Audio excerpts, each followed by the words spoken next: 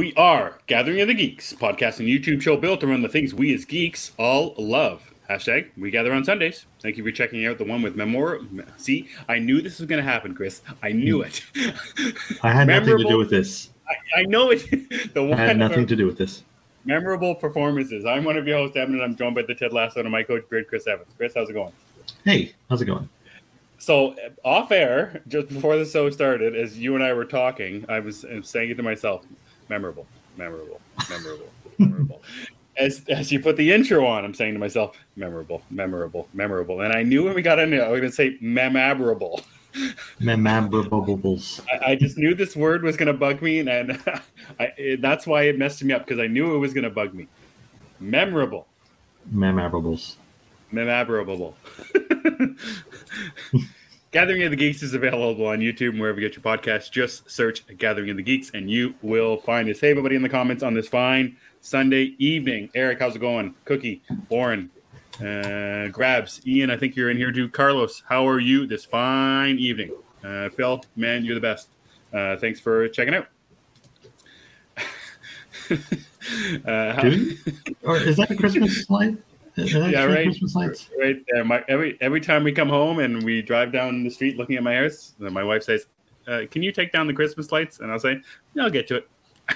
If it were up to me, I probably would not have removed the Christmas tree. Number one, it's too much trouble, I think. That's it. Two, I just like the way it looks. And yeah, I was leaving. We have this ghost we put out for Halloween. He's like child size. I was also leaving him outside, but I was told that's not a good idea. Yeah, our Christmas lights are plugged in all year round. I just have a timer that I usually unplug, the second week of January, maybe the first week, and then just didn't bother this year. So it's still up and I get bugged about it. So, maybe I'll get to it. I don't know. Merry Christmas. The Christmas edition. Right? That's right. All right, guys. So we're going to be talking about what we read and what we watched this week. And yeah, we're going to get into a little bit of a conversation about something that actually came up last week on the show and kind of carried out throughout the week as well. So guys, let us know what you read or watched in the comments as well. So Chris, what'd you get up to this week, man? What'd you read? What'd you watch? I know you definitely one thing you want to talk about with what you read for sure, but what else you want to talk about? Actually, I got up to a lot this week, surprisingly. I kind of just forced time, if you will. I forced time to do these things. First, I read the new Superman #1 from Josh Williamson. Yeah. Yep. You read that too. I think you liked it. Yes, I did.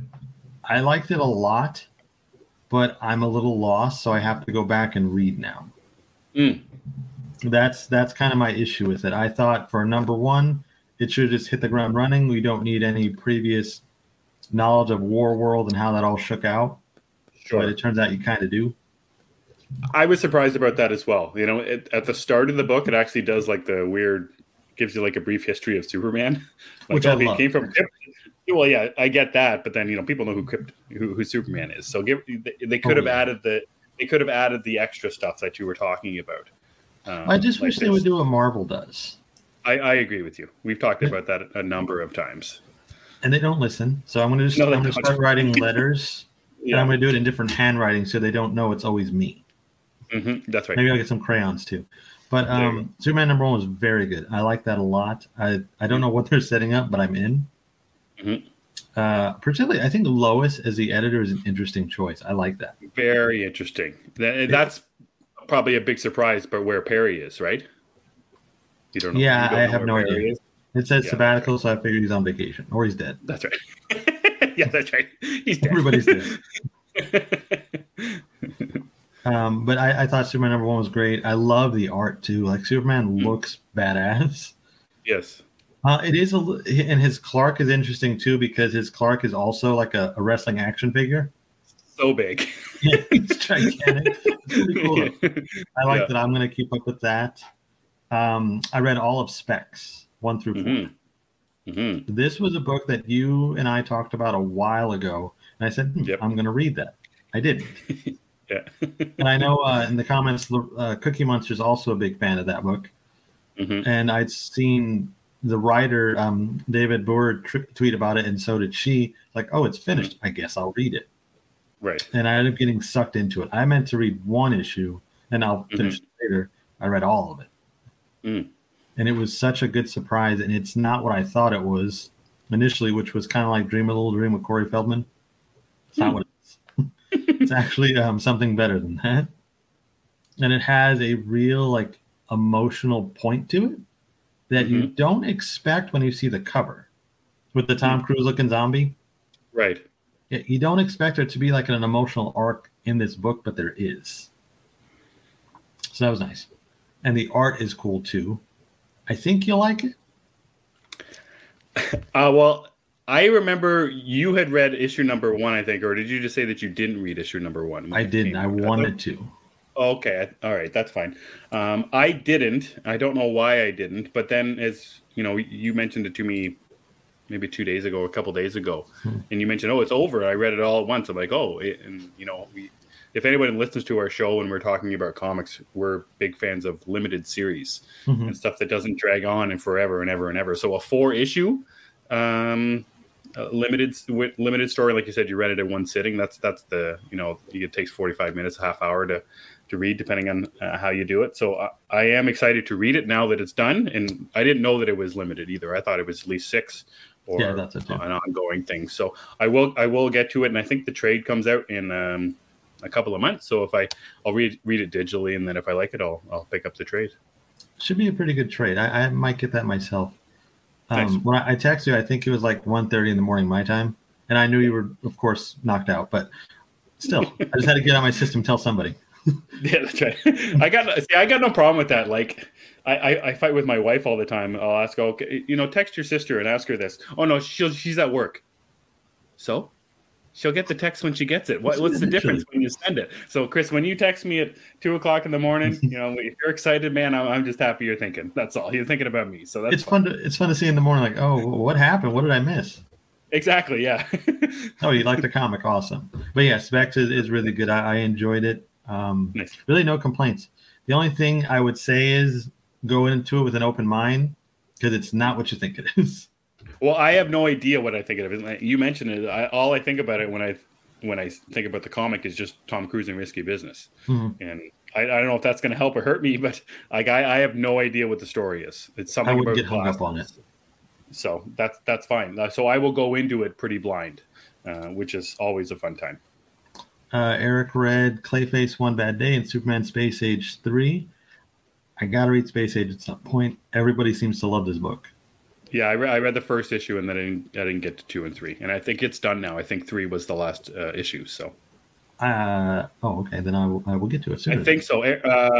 Carlos or Eric, just let me know if that's true. If Space Age ended with number 3, I think it did. Zeddy says Superman number 1 is fantastic, perfect launching on point for Soups. Zeddy, I send Emmett 20 DMs every night. He reads them all. I know he does. I always got time for your DMs. Ian says Blue Book was a disappointment. We're going to get to that one in a minute. Lauren says Chris is right, but even the first issue you'll make assumptions about what Specs is, and it'll surprise you. I agree. Like, you're going to read the first one, like, oh, okay, I get it. You don't. You don't. You don't.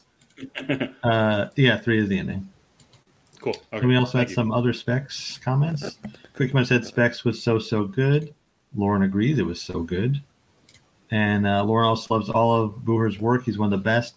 I actually, Lauren has an episode where she interviews the writer on her channel. So, you know, just a plug. Go ahead and check out that when you get time. See if I can find it and put it in the chat there. Or if Lauren has a link to it, that'd be good too. Yep. And then lastly, what I read. So have you been seeing Lovesick all over your timeline too? Because I have. I can't. But I can't do it. Okay. I read the first issue. I was almost sick. Cook said I also read Lovesick number 5. Made me sad, but still worth reading. I think I'm going to end up reading this book. It's been all over my timeline. I got to see what this is. Sickos, I tell you. I can't do it. It's just too much. Admirers of chaos. There's a difference. That's for sure. Yes, admirers of chaos. I'm going to put that on a shirt somewhere. Somebody should. Ian says, I started Ice Cream Man. I read number 34. First is recommended by Lost in Comics. Loved it. Still waiting for the hardcover to start from number 1. That's another book that's always all over my timeline. I don't even know what it is, but I'll get to it, I think. I'm imagining it's the evil ice cream man. Basically, yes. More of like a time-altering evil ice cream man. I have no idea. But then we have a book that you and I both read, which I guess we'll save for after you go through your read and watch. Yeah? Yeah, so we'll just do reads and then we'll get to the watches. Anything else that you read? No, that was all my reads this week. There was a lot of them. Yeah, so I read Superman 1, like you said. I read Saga 62, I think, came out, which is kind of an interesting thing, Chris, if you know a certain major spoiler from the first time that Saga was coming out. I know when you read the first issue of like the re-release, you were spoiled for something that you hadn't seen. So that spoiler is starting to come back around again. I don't want to spoil too much, but if you're a fan of resurrected characters, the idea of that happening is making its way into the story. I like that. Which is an interesting idea. So that's Saga 62. And the other one, Eric mentioned it. It's Batman One Bad Day Clayface. I read it. And Phil as well. I read it a couple weeks ago, and I got my physical copy. I've got it on hold for my shop right now. I'll get it in a few weeks or a month or so ago. I read it a couple times actually, and I think we talked about it maybe a week or so, maybe 2 weeks ago, and I mentioned that it might be my favorite. The Riddler one being at the top of the list as well, but the Clayface one I think is my favorite now, and that's something that surprised me as well, because it's the only thing I know of Clayface is from the animated series, really, that kind of thing. But the story is very intriguing. The idea of the Clayface character as the actor is back in the role, and he's kind of a scumbag in a certain type of way. I don't want to spoil too much, but it's the way they tell the story is very interesting. I think that's true for a lot of these One Bad Day ones. The writers of it's the duo, Lansing and I can't remember the other person's name. They're like a comic writing duo team. They did some cool work on the Aquaman for Future State that had what's his name? The young Aquaman. I can't remember his name from Young Justice. I don't remember his name either, but I know he's popular. Aqualad. Aqualad. Yeah, Calder. There you go. Anyways, the duo were writing that wrote this One Bad Day, and I think Zermanico, I think, is the artist on Clayface, who I'm not even that biggest fan of. But this one was I think it's my favorite all around. And there's been really good ones for this One Bad Day.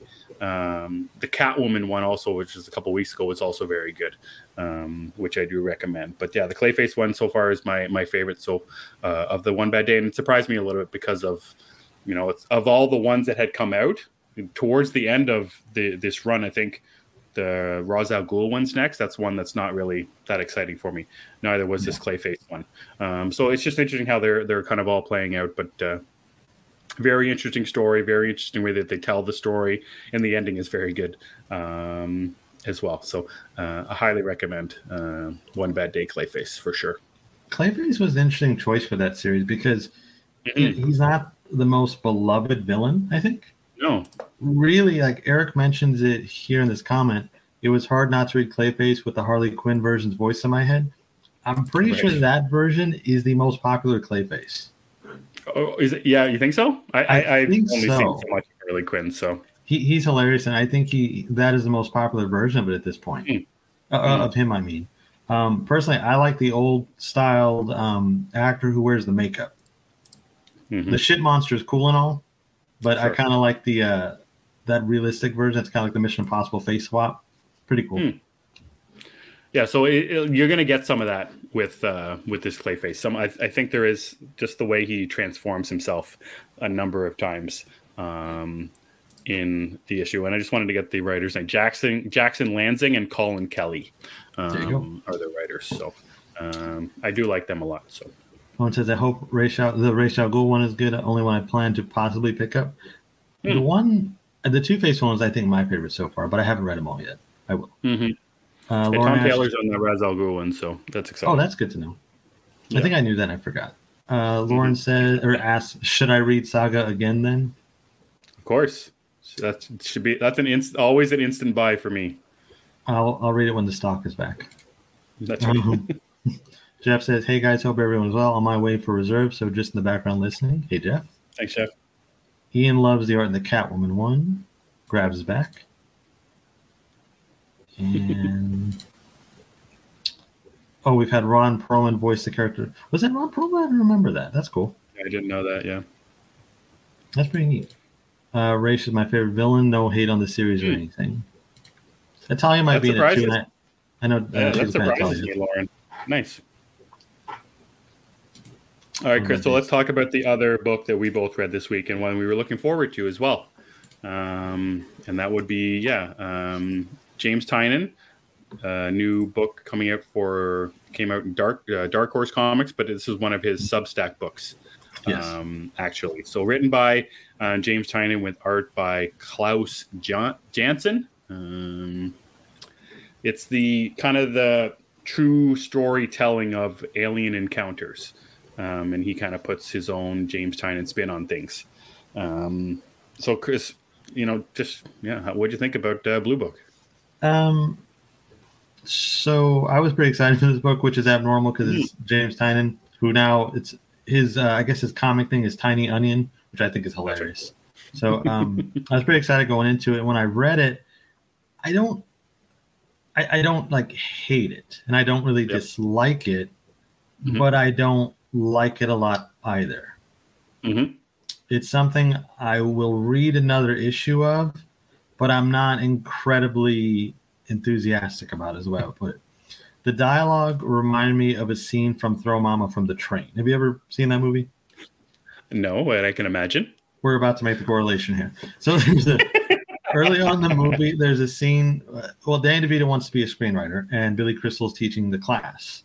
So you hear what Danny DeVito is writing, there was like a paragraph or something from his story. And it was really bad because the dialogue was so on the nose. And that's what this reminded me of. Like I was thinking of Danny DeVito in my head reading that screenplay or whatever it was. Because it's basically 20 pages of this guy's wife telling him, Barney, you need to look in the sky. It is 20 pages of that. Okay. And Tynion writes dialogue really, really well. So I'm kind of shocked that this is what it is. Like, I get it. It escalates. It escalates as far as Barney, you need to look. But at the same time, it's just so on the nose. Like, we get it. Say something else, please. I'm looking at one page here, and the woman who you're talking about, she speaks 3 times and says his name first 3 times. Yes.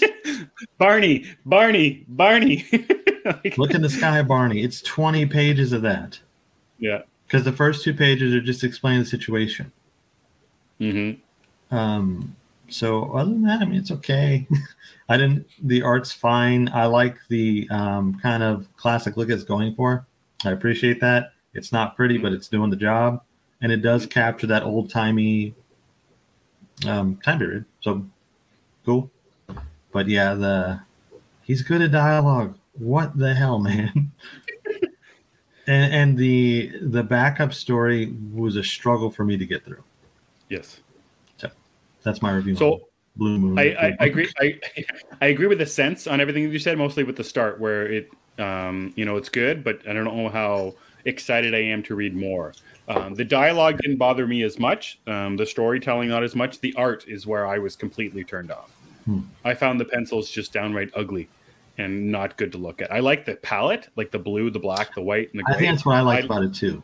I like that. That's an interesting palette, but I'm looking like at the gentleman's head. I'm looking at, just facial features, and I'm like, what is going on here with these thick, drawn out pencils, weird shaped faces? It's not very pleasing. It's interesting because it's pleasing to look at color wise, but if you focus on the colors and the shading and everything, it's just very, very different to me. That it didn't grab me, and it won't keep me coming back for more for the art.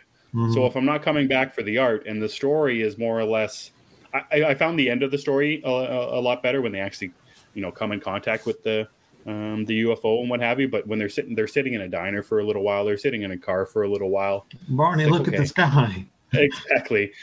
So yeah, this is the first thing that I've read of tie-ins other than Detective Comics since The Closet. So I think my expectations were just incredibly high. Could be that too, yeah. Which is not a good thing, but I think I've read it a couple of times, so I feel like I've had a good enough grasp on it that it just wasn't what I wanted, and didn't have me wanting to come back for more. Like if issue 2 comes out and I don't read it, I won't be upset. Like it's okay that I don't read this now. Like that's more or less what I'm thinking. Like when I was thinking about The Closet, when we were talking about it on our best of, we couldn't wait to see what was going to happen. We couldn't wait for that next issue. And in this sense, if the issue comes out and I miss 1, 2, 3, 4, I'm okay with that. I don't see it's not gravitating back towards me wanting to read it right now. That's fair. I was hoping you liked it more than I did. I was hoping too. Yeah, I was hoping you did, but I think we're on the same level with this one, unfortunately. I will read another issue, though. I'm just not enthusiastic about it, but I will because I want to see what else they do with this. And I think that the concept is very cool. I do like the concept a lot. And like I said, the palette was nice. I don't know if it's going to look like that issue to issue, but we'll see. I'll see, I guess. I'll let you know. Sure. Yeah, I love the premise of it, like a true telling of a UFO sighting. It's cool. That was very exciting to me for sure. Ian says, I found it pretty uninteresting. Some people drive down a road, see a UFO, then it ends. I didn't see the point in it. It was a generic UFO sighting story. The side story was better. That's fair. I think that covers Blue Book. Yeah, it's just a little bit of a, Ian said it's a little bit of a disappointment. It just wasn't a little bit more that we could have grabbed onto. Just too bad. Well, it could have improved, though. We'll see. Yep. All right, so that's what we read. Chris, what'd you watch this week? So I watched a few things. I watched the Simpsons movie with my daughter. I don't know if she's on a huge Simpsons kick right now, so she's just consuming it in massive amounts. And Beautiful.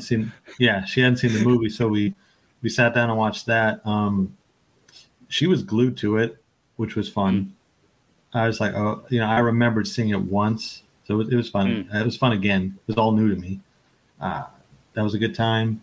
I think my favorite thing I watched this week, though, was The Fabelmans with Paul Dano. That was an amazing film. I really like that one a lot. It's I guess it's like a loose biography on Steven Spielberg, from what I understand. Very interesting to watch. It shows you him as a kid where he got his love for film, or the kid in the movie gets their love for film because it's not. I kept, when I was trying to describe it to someone, I kept trying to take him out of it and not saying, just say a kid and saying Steven Spielberg, because I don't know.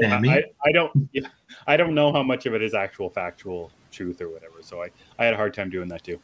Yeah, I have no idea how much is actually what happened, but it's a very good story, very entertaining, and it is very engaging. And you want to see what happens to this family. And Paul Dano is so charismatic in this movie. And it's so fun to see him in this role. Because now when I think Paul Dano, my mind automatically goes to the Batman. Right. Even though I've seen him in plenty of other things, that's where my mind goes now. Especially him singing in Orkin, which is magical. But it's a great film, I think, and it's a great film for someone who loves movies. It's like a love letter to fans in a way. It's kind of funny too because I'm not a big Michelle Williams fan at all.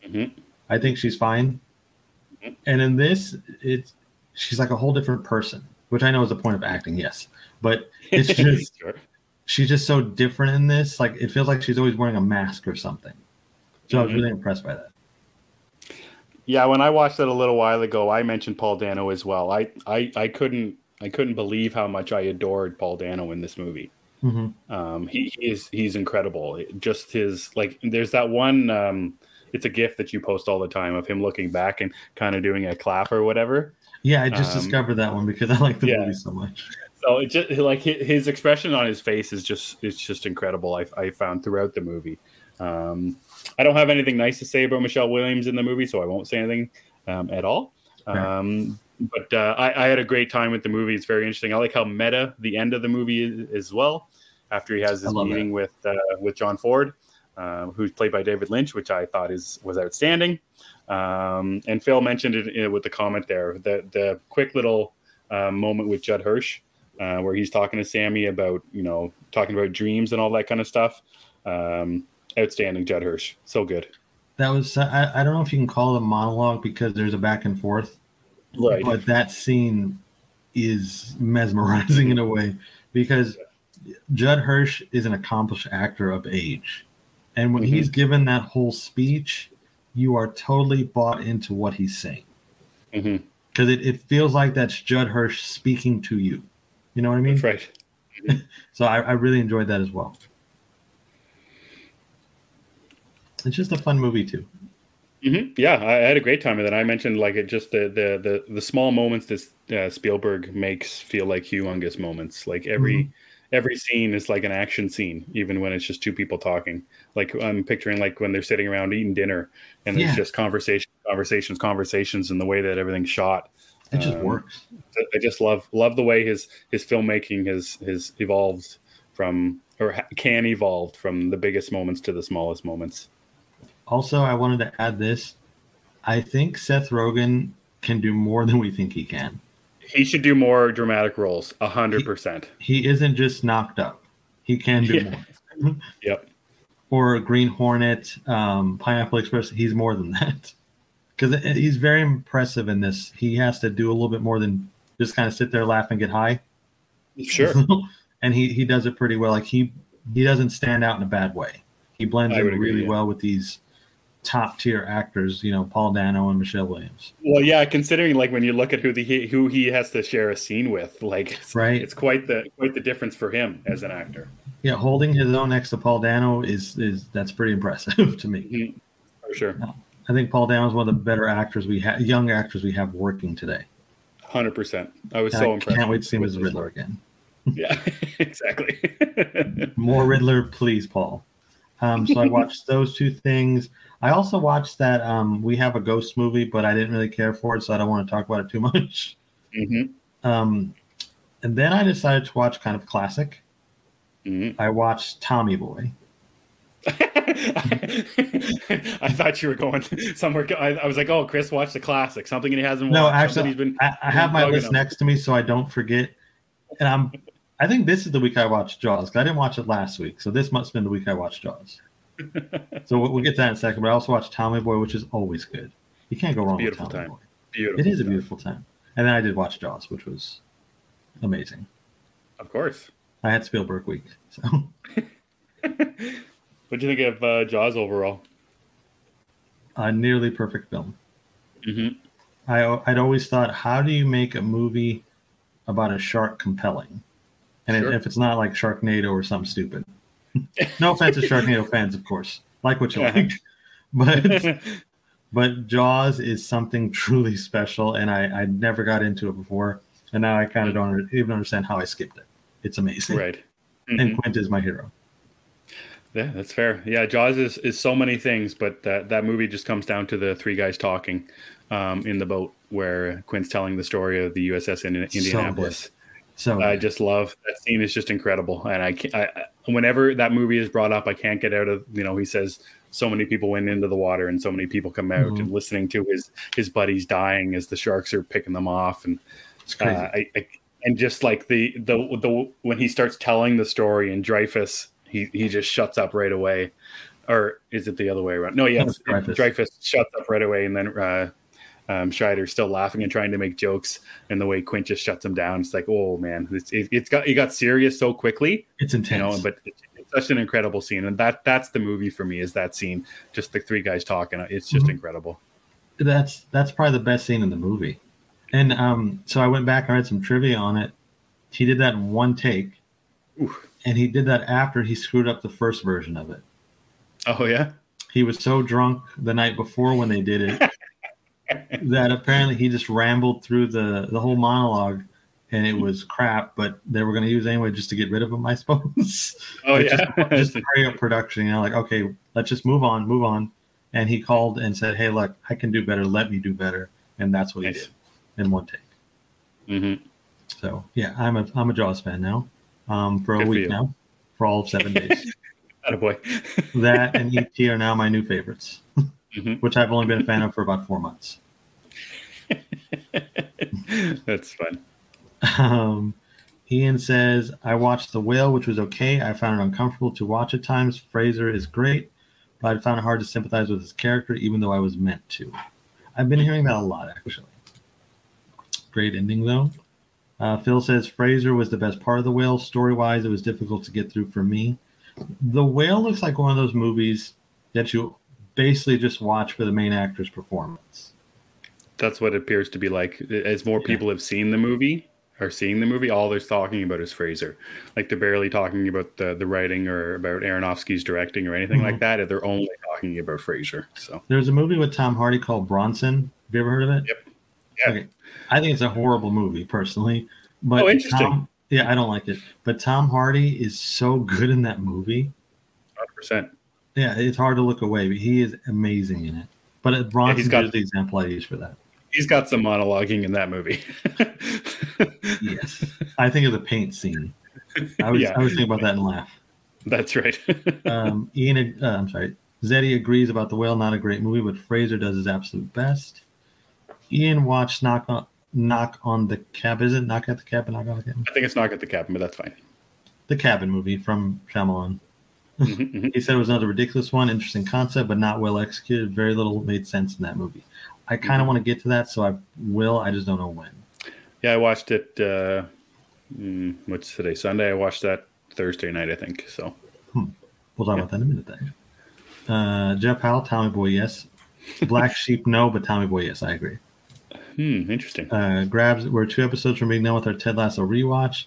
I can't believe I forgot how amazing it is. I remember I loved it, but man, it's amazing. Yeah, I'm about to do that too because I want to watch both seasons before the new one. Yeah, not long now, just about 3 weeks away, I think, right? Something like that. Cookie says now you have to watch the sequels. Yes, I will be watching Jaws 2, and I guess I'll watch the third one too. Jaws 3D? Yes. That's what it's called. I think they had it in whatever 3D that was back in the 80s. So I'll be watching that and the Michael Caine one. I'm pretty excited for the Michael Caine one specifically because I love Michael Caine. Eric says, trick about Jaws, that's not about the shark, but people's reaction to the shark. Yeah, I didn't know that. I assumed it was them chasing a shark for 2 hours. It's really not. Yep. Phil always finds himself quoting Jaws. I finally get that we need a bigger boat line. Oh, yeah, geez. That would have been, yeah. I get it now. Anyone want a great Tom Hardy movie? Watch Locke. I haven't heard of that one. I'll look that one up. It's a very, very good movie. It's an hour and a half of Tom Hardy in a car. Him driving his car, talking on the phone. Okay. That's all it is. And it's outstanding. I'll check it out. Yep. What did you watch this week? So I watched Knock at the Cabin as well. And no spoilers about it, but I found it quite intense. All the way throughout. I understand what Ian is talking about, where it doesn't. There's a lot that doesn't make sense. It's more or less a science fiction film that I like to think about it. So you have to kind of just be okay with a little bit of disbelief. I think it's interesting. The twist for a Shyamalan movie is very different than a twist for a regular Shyamalan movie. I was expecting, and I kept waiting for a twist. I kept waiting for that aha moment where it's like, oh, this is completely different from what I expected. And as the movie went along, they kind of tell you it's interesting that the twist is different, which I liked. The other thing that I found from Knock at the Cabin is this is my favorite Dave Bautista role. He is great all the way through, and he's basically in the opening scene to the very last scene, give or take about 5 minutes. But he was incredible all the way through. He plays a school teacher, which I thought was kind of interesting. When you look at the guy, he does not meet that expectation. I know he's big, he's huge, he's got tattoos all over his body, and they don't hide those tattoos in the movie or anyway with makeup or whatever. So I found him to be compelling all the way through. And it's interesting, we're watching Harry Potter right now this weekend, and Rupert Grint is also in Knock at the Cabin, who plays Ron Weasley. So it's always fun seeing those people pop up every once in a while. He's very sad in the movie, and I felt bad for him. I was going to ask in life or the movie. I wasn't sure. Yeah, in the movie, I felt bad for him, and then I didn't feel bad for him, and then I felt bad for him again. So very interesting movie. I would watch it just to get the twist. That's not a twist for an M. Night Shyamalan movie, and for Dave Bautista. You know, you talk about him fairly often, Chris, as your favorite wrestler to actor. I think he's, in my opinion, he's the best wrestler to actor. He's also, I think, had the most variety given to him, though. Also, for sure. You know, the directors seem to be okay with letting him do something that's not just action or comedy. Mm-hmm. Yeah, I just like the you know how I feel about villains. You know, in the trailer, they're played off like villains. These people who knock at the cabin, but just the subverting of what a villain is for these four people is something that intrigued me all the way through as well. So that was just on streaming. I think a whole bunch of movies dropped on streaming just within the last week or so. Maybe it's because of award season or whatever. So it was nice. I looked on my streaming app or whatever. I'm like, oh, Knock at the Cabin's there. So I decided to watch that. The other thing that I watched, and I just watched it last night, me and my wife both watched it, was Women Talking. Directed and written by a good Canadian girl, Sarah Polley, who I'm a huge fan of. She's the lead actress in Dawn of the Dead, the Zack Snyder one, actually. She also in Go? Yeah, that's her too. In Go, yep. Yeah. So I guess I've seen a couple of movies now. I think this movie came out last year. I'm pretty sure it did came out last year. Yeah. I can't remember. Anyway, so I think I've watched enough movies from last year, this year, where I can say that it might be my favorite movie of the year. It's you know, the name of the movie is Women Talking, and that's literally what the movie is. It's women sitting around debating, voting, and talking about the future of their lives and their kids' lives in a Mennonite colony where they are abused daily by their men who look after them. Rooney Mara is in it. She's outstanding. Claire Foy is also in it. Frances McDormand is in it. And I want to remember the other woman's name. Maybe Zeddy can help me out in the comments. I think it's Jessica Buckley, actually. Just looked it up. She's the highlight for me, but also a little Ben Winshaw in there as well. That's interesting. Who towards the end of the movie makes you cry every time he's on the screen. So it's a very tough movie to watch. It's one of those ones like we were talking about last week, Chris, about rewatchability. Not one that you can go back to very often, I think, just because of the subject matter. Also, some of the visuals as well. Visuals are coming. Also, it's a very interesting thing. There's a moment towards the end of the movie where you're all actually a mother is begging her daughter not to do something, and I felt like I was doing the same thing as I was watching it. Like, don't do that, don't go there, don't. Okay. And then 5 minutes later, the stuff you knew was going to happen did happen. It's like, that's damn it. So, very well made film, very well shot film. I had it's tough to say I had a great time with it because I didn't have a great time with it. Like, I didn't feel super good by it, but just a very well made film and something I enjoyed quite thoroughly. I might get to that one because I've been seeing a lot of people talk about it as well, and I'm a little interested in it. So I might put that on the list. Yeah, put it on the list, Chris. I will, maybe. Attaboy. Cookie in the comments watched Megan. She said it was so fun. And did you watch the unrated one? Yeah, she did. I haven't watched it because I don't know. Somebody told me the differences are really small. There's not a lot of differences. So I'm kind of surprised by that. I assumed they would be bigger or more of them, I suppose. But as long as it's good, because the first one is just so much fun. So good. So much fun. So I can only imagine the longer one is better. Or the extended version, whatever they're calling it. Yes. More Megan, please. Yeah, more Megan daily. Okay, guys, so that's what we read and what we watched this week.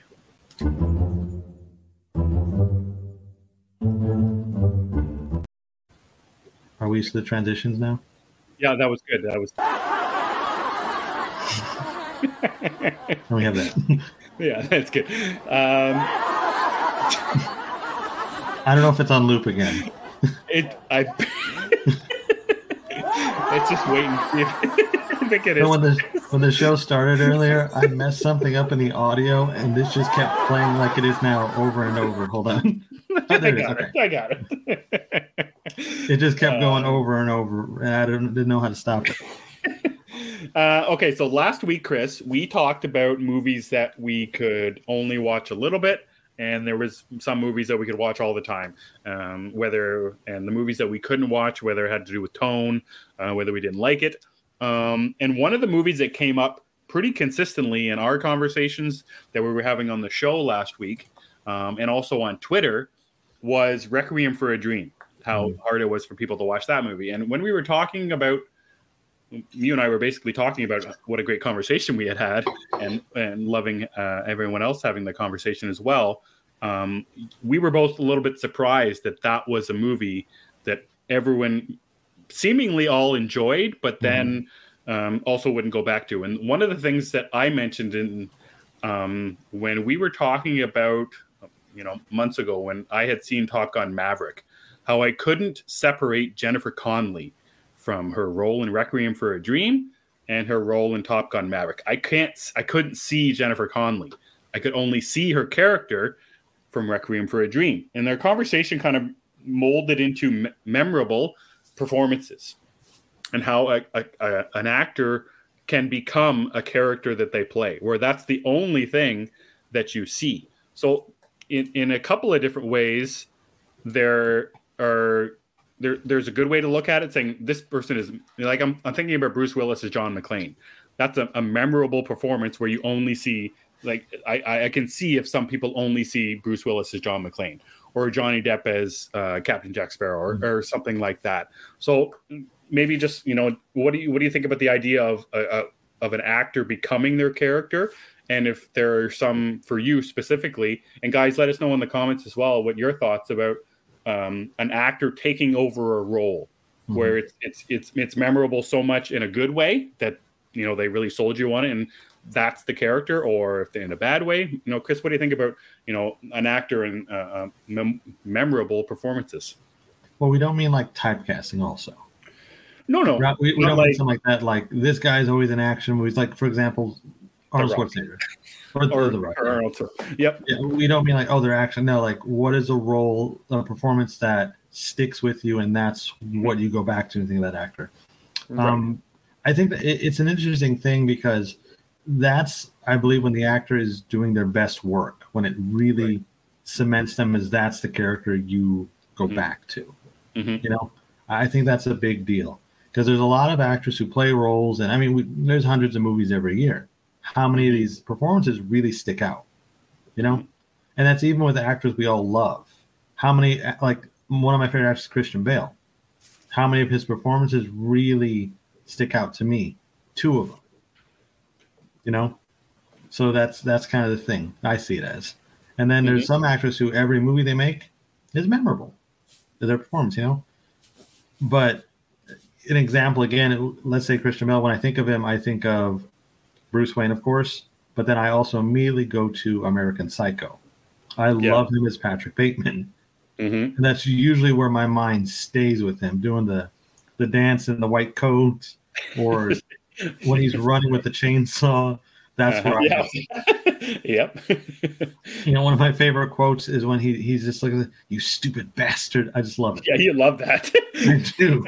So that's one of my examples.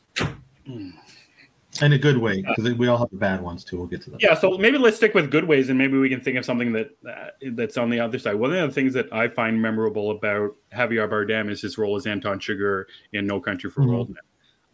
That's who I see as Javier Bardem.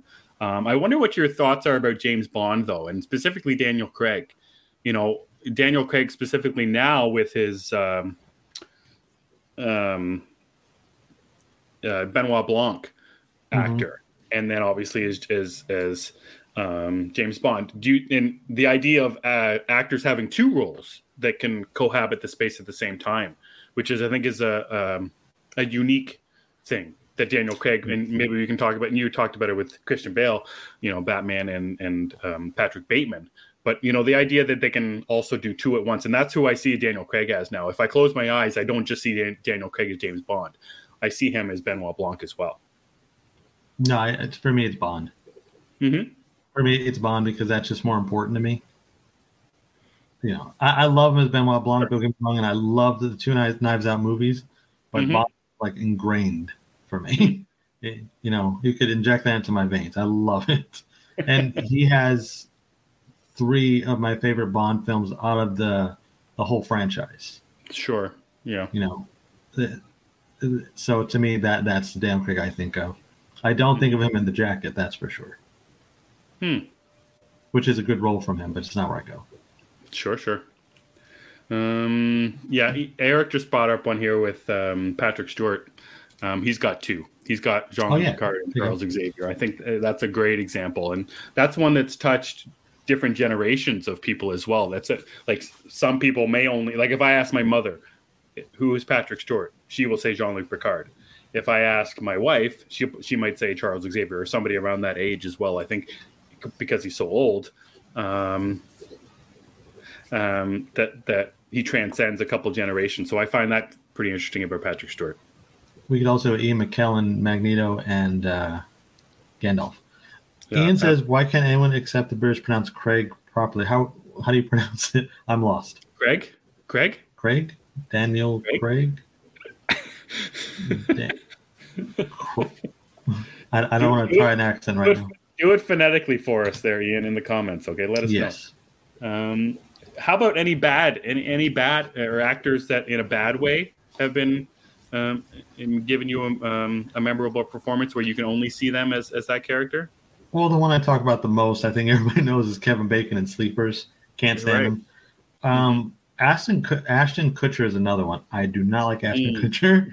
I see him as the dude, where's my car guy every time. Right, yeah. Can't get past. I'd love to, but I can't. Just it doesn't work for me.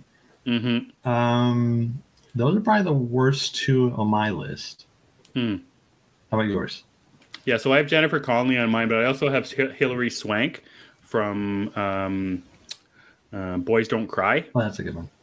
So mostly mine have to do with how hard their roles are, and the emotion that I get. Then I get just the idea of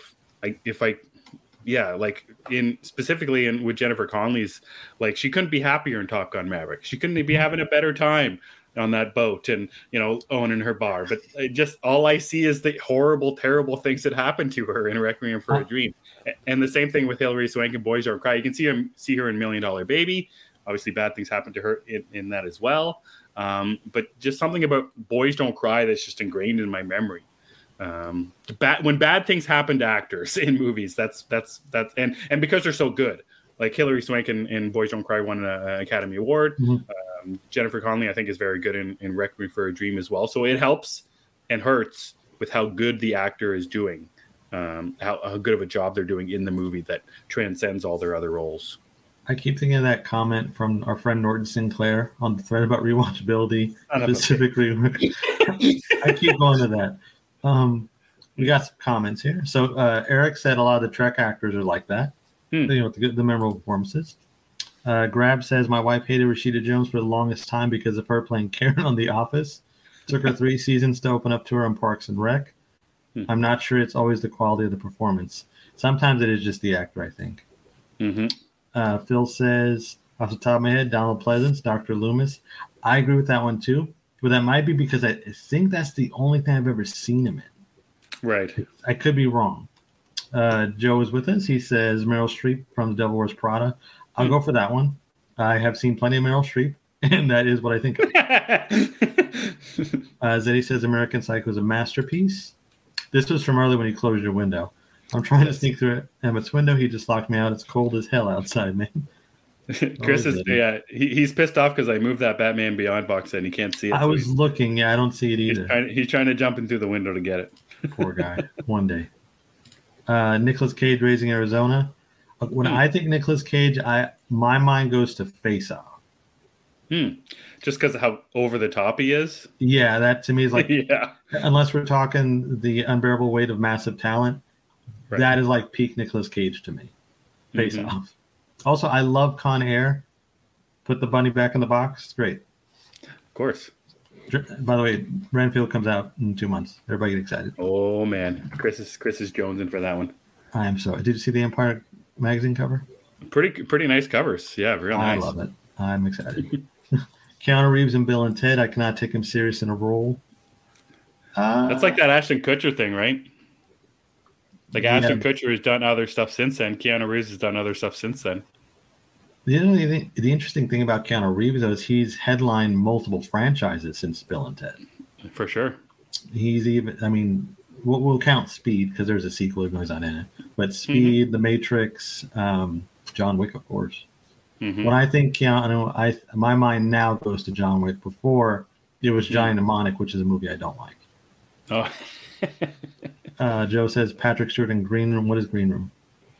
It's something about Nazis and what's his name? I can't remember the actor's name. He was in the new Star Trek movies as Chekhov. He died recently. Anton Yelchin or Yelich. He's from Fright Night. Yeah, that's right. Yeah, he's in that as well. Him and his band or something. They go to a gig somewhere and there's a whole bunch of neo-Nazis. Anyways. Who is Maverick? Zeddy, I meant Tom Cruise. Zeddy's having a conversation with himself. Quick says Leonardo DiCaprio will always be Jack Dawson to me. I think of him as Jordan from Wolf of Wall Street. Jordan Belfort, yeah. Yeah, but I also love that movie. So I love Titanic too, though. Titanic is a great film. It's not a rom-com, but it's close, sort of. Tragic rom-com. It's a rom-com. He says Jared Leto will always be the Joker. That's a special kind of performance right there. I don't know who's if Jared Leto serious. To me. Yeah, I don't know who's Jared Leto to me. To me, he's the Joker. Yeah. Maybe the pretty boy from Fight Club. Maybe that's who Jared Leto is for me. Getting his face beaten up. Didn't know he was in it. Yep. Yeah. Jim Carrey and Jeff Daniels and Dumb and Dumber. Oh, that's a good one. Yeah, I think I'll go with that one for Jim Carrey too. Nice. I think of Truman Show when I think of Jim Carrey. I think of Dumb and Dumber. He's a race control. Cookie says I've hated Michael Shannone's Bug. I'm sure he's a great guy, but he plays a great villain. He does, and his face is so expressive. Like I buy that he's a serial killer, but like a Buffalo Bob type. Or is it Bill? Buffalo Bill from Silence of the Lambs? Okay, Buffalo Bob was in the parody then. Yeah, Buffalo Bill. I could buy him. Buffalo Bob. Yeah, that was a parody. I forgot what it was, but there was a parody, and his name was Buffalo Bob. I can't remember. But anyway, yeah, he gives off serial killer vibes, and I'm there for it. I would agree there. Timothy Oliphant is always Raylan Givens. Yes, that is what I think of him too. I love Timothy Oliphant because of Justified. I think of him as Seth Bullock from Deadwood. I haven't seen that. I will, though. Mark Hamill's always Luke Skywalker, but probably because he hasn't done much else. He's the Joker to me. I think of the Joker or his small role on What We Do in the Shadows. He's hilarious. Of course. It's funny. Christopher Lee as Saruman or Dracula. For me, it's Dracula, but yeah. Bias. Yeah, and for me, it'd be the opposite side as Saruman's or as Count Dooku. When I think of Nick Cage, I think of Leaving Las Vegas. That's a good one. Less over the top, more, Same with Moonstruck. He's kind of more of a normal human. Sure. Brando and Godfather. Yeah, that I people don't talk about any other role this guy's been in except that. Yeah, Colonel Kurtz in Apocalypse Now. I think about. Yeah. Sheen. Yeah. Crab says, I'm not saying he's not good. I'm saying I always think he's going to say dude at some point in the movie. I was just going to say, whoa. Chevy Chase, I always think Clark Griswold. Yes. I think that's probably like a renowned, yes. Maybe a little bit with Fletch. You might get a Fletch in there. But Chevy Chase is Clark Griswold. Why does no one think of The Invisible Man or, what was that other movie? Nothing But Trouble. Have you ever seen that? No. It's a weird movie. Mm-hmm. I don't even remember what it's. I think they get stuck in the middle. Him and his wife or something get stuck in the middle of nowhere. Sure. And it's supposed to be like a comedy, but it has like horror elements to it. Right. It's really weird. I think of DiCaprio as Arnie and What's Eating Gilbert Grape. That's a great one. Yep. I Could Have Drowned It. Mm-hmm. Michael Douglas as Gordon Gekko. That's it for me.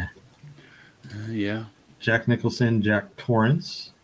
I think of the Joker. Or I really like As Good as It Gets. I was just gonna say his character from As Good as It Gets. I think of the Joker, and then of the character from As Good as It Gets too. Leslie Nielsen, Airplane or Naked Gun? Naked Gun for me. Dracula Then Loving It for me. Yeah. Tim Robbins, I think of Shawshank. Automatically Shawshank. I think of Mystic River as well for Tim Robbins. Nothing But Trouble. Yeah, so somebody else has seen it but me, or along with me. There you go. Yeah, I don't remember it very well. It's been a while. There's a musical thing at the end, that doesn't work for me. Mm-hmm. I guess most people see Daniel Radcliffe as Harry Potter. Mm-hmm. I kind of think of him more in Swiss Army Man now. Oh. Just me. Walken and King of New York. Why doesn't anyone think of that movie? I can't even think of right now. I don't know. I'm trying to figure that out. Somebody will help me. What about roles that are so memorable that you can't see another actor playing that role? You have any of those off the top of your head? No, I really don't feel that way about any role, because I always think the character is bigger than the actor, no matter what it is. Like, even if we're talking about like Batman or James Bond, for example, or whoever, the character is always bigger than the actor. So I don't really have a problem with that. Do you? Yeah, I agree with you on the whole as well about the character being, specifically in big IPs like Batman, Superman, anything like that. For smaller roles, it would be. It's funny when you look at a lot of those deep fake videos where they put different faces on actors. Sometimes those are interesting to see. Kind of like a what if.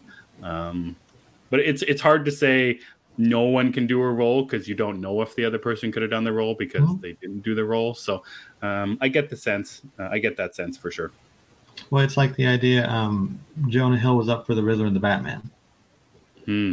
We don't know what I remember that. Yeah, we don't know what that would have been like. But Reeves wanted him for the Penguin. How would that have worked out? So weird. So different. Yeah. Very different. Another big one for me that I know this might be interesting for some people. When I think of Joe Pesci, I don't think of Goodfellas or any of his like those kind of roles. I think of My Cousin Vinny. My Cousin Vinny, yeah. That's really memorable for me, and that I'd like to see someone else try. Yeah, totally fair. All right, guys. So that's our thoughts on memorable performances. If you guys have any thoughts, let us know down in the comments about some of your favorite memorable performances. Oh.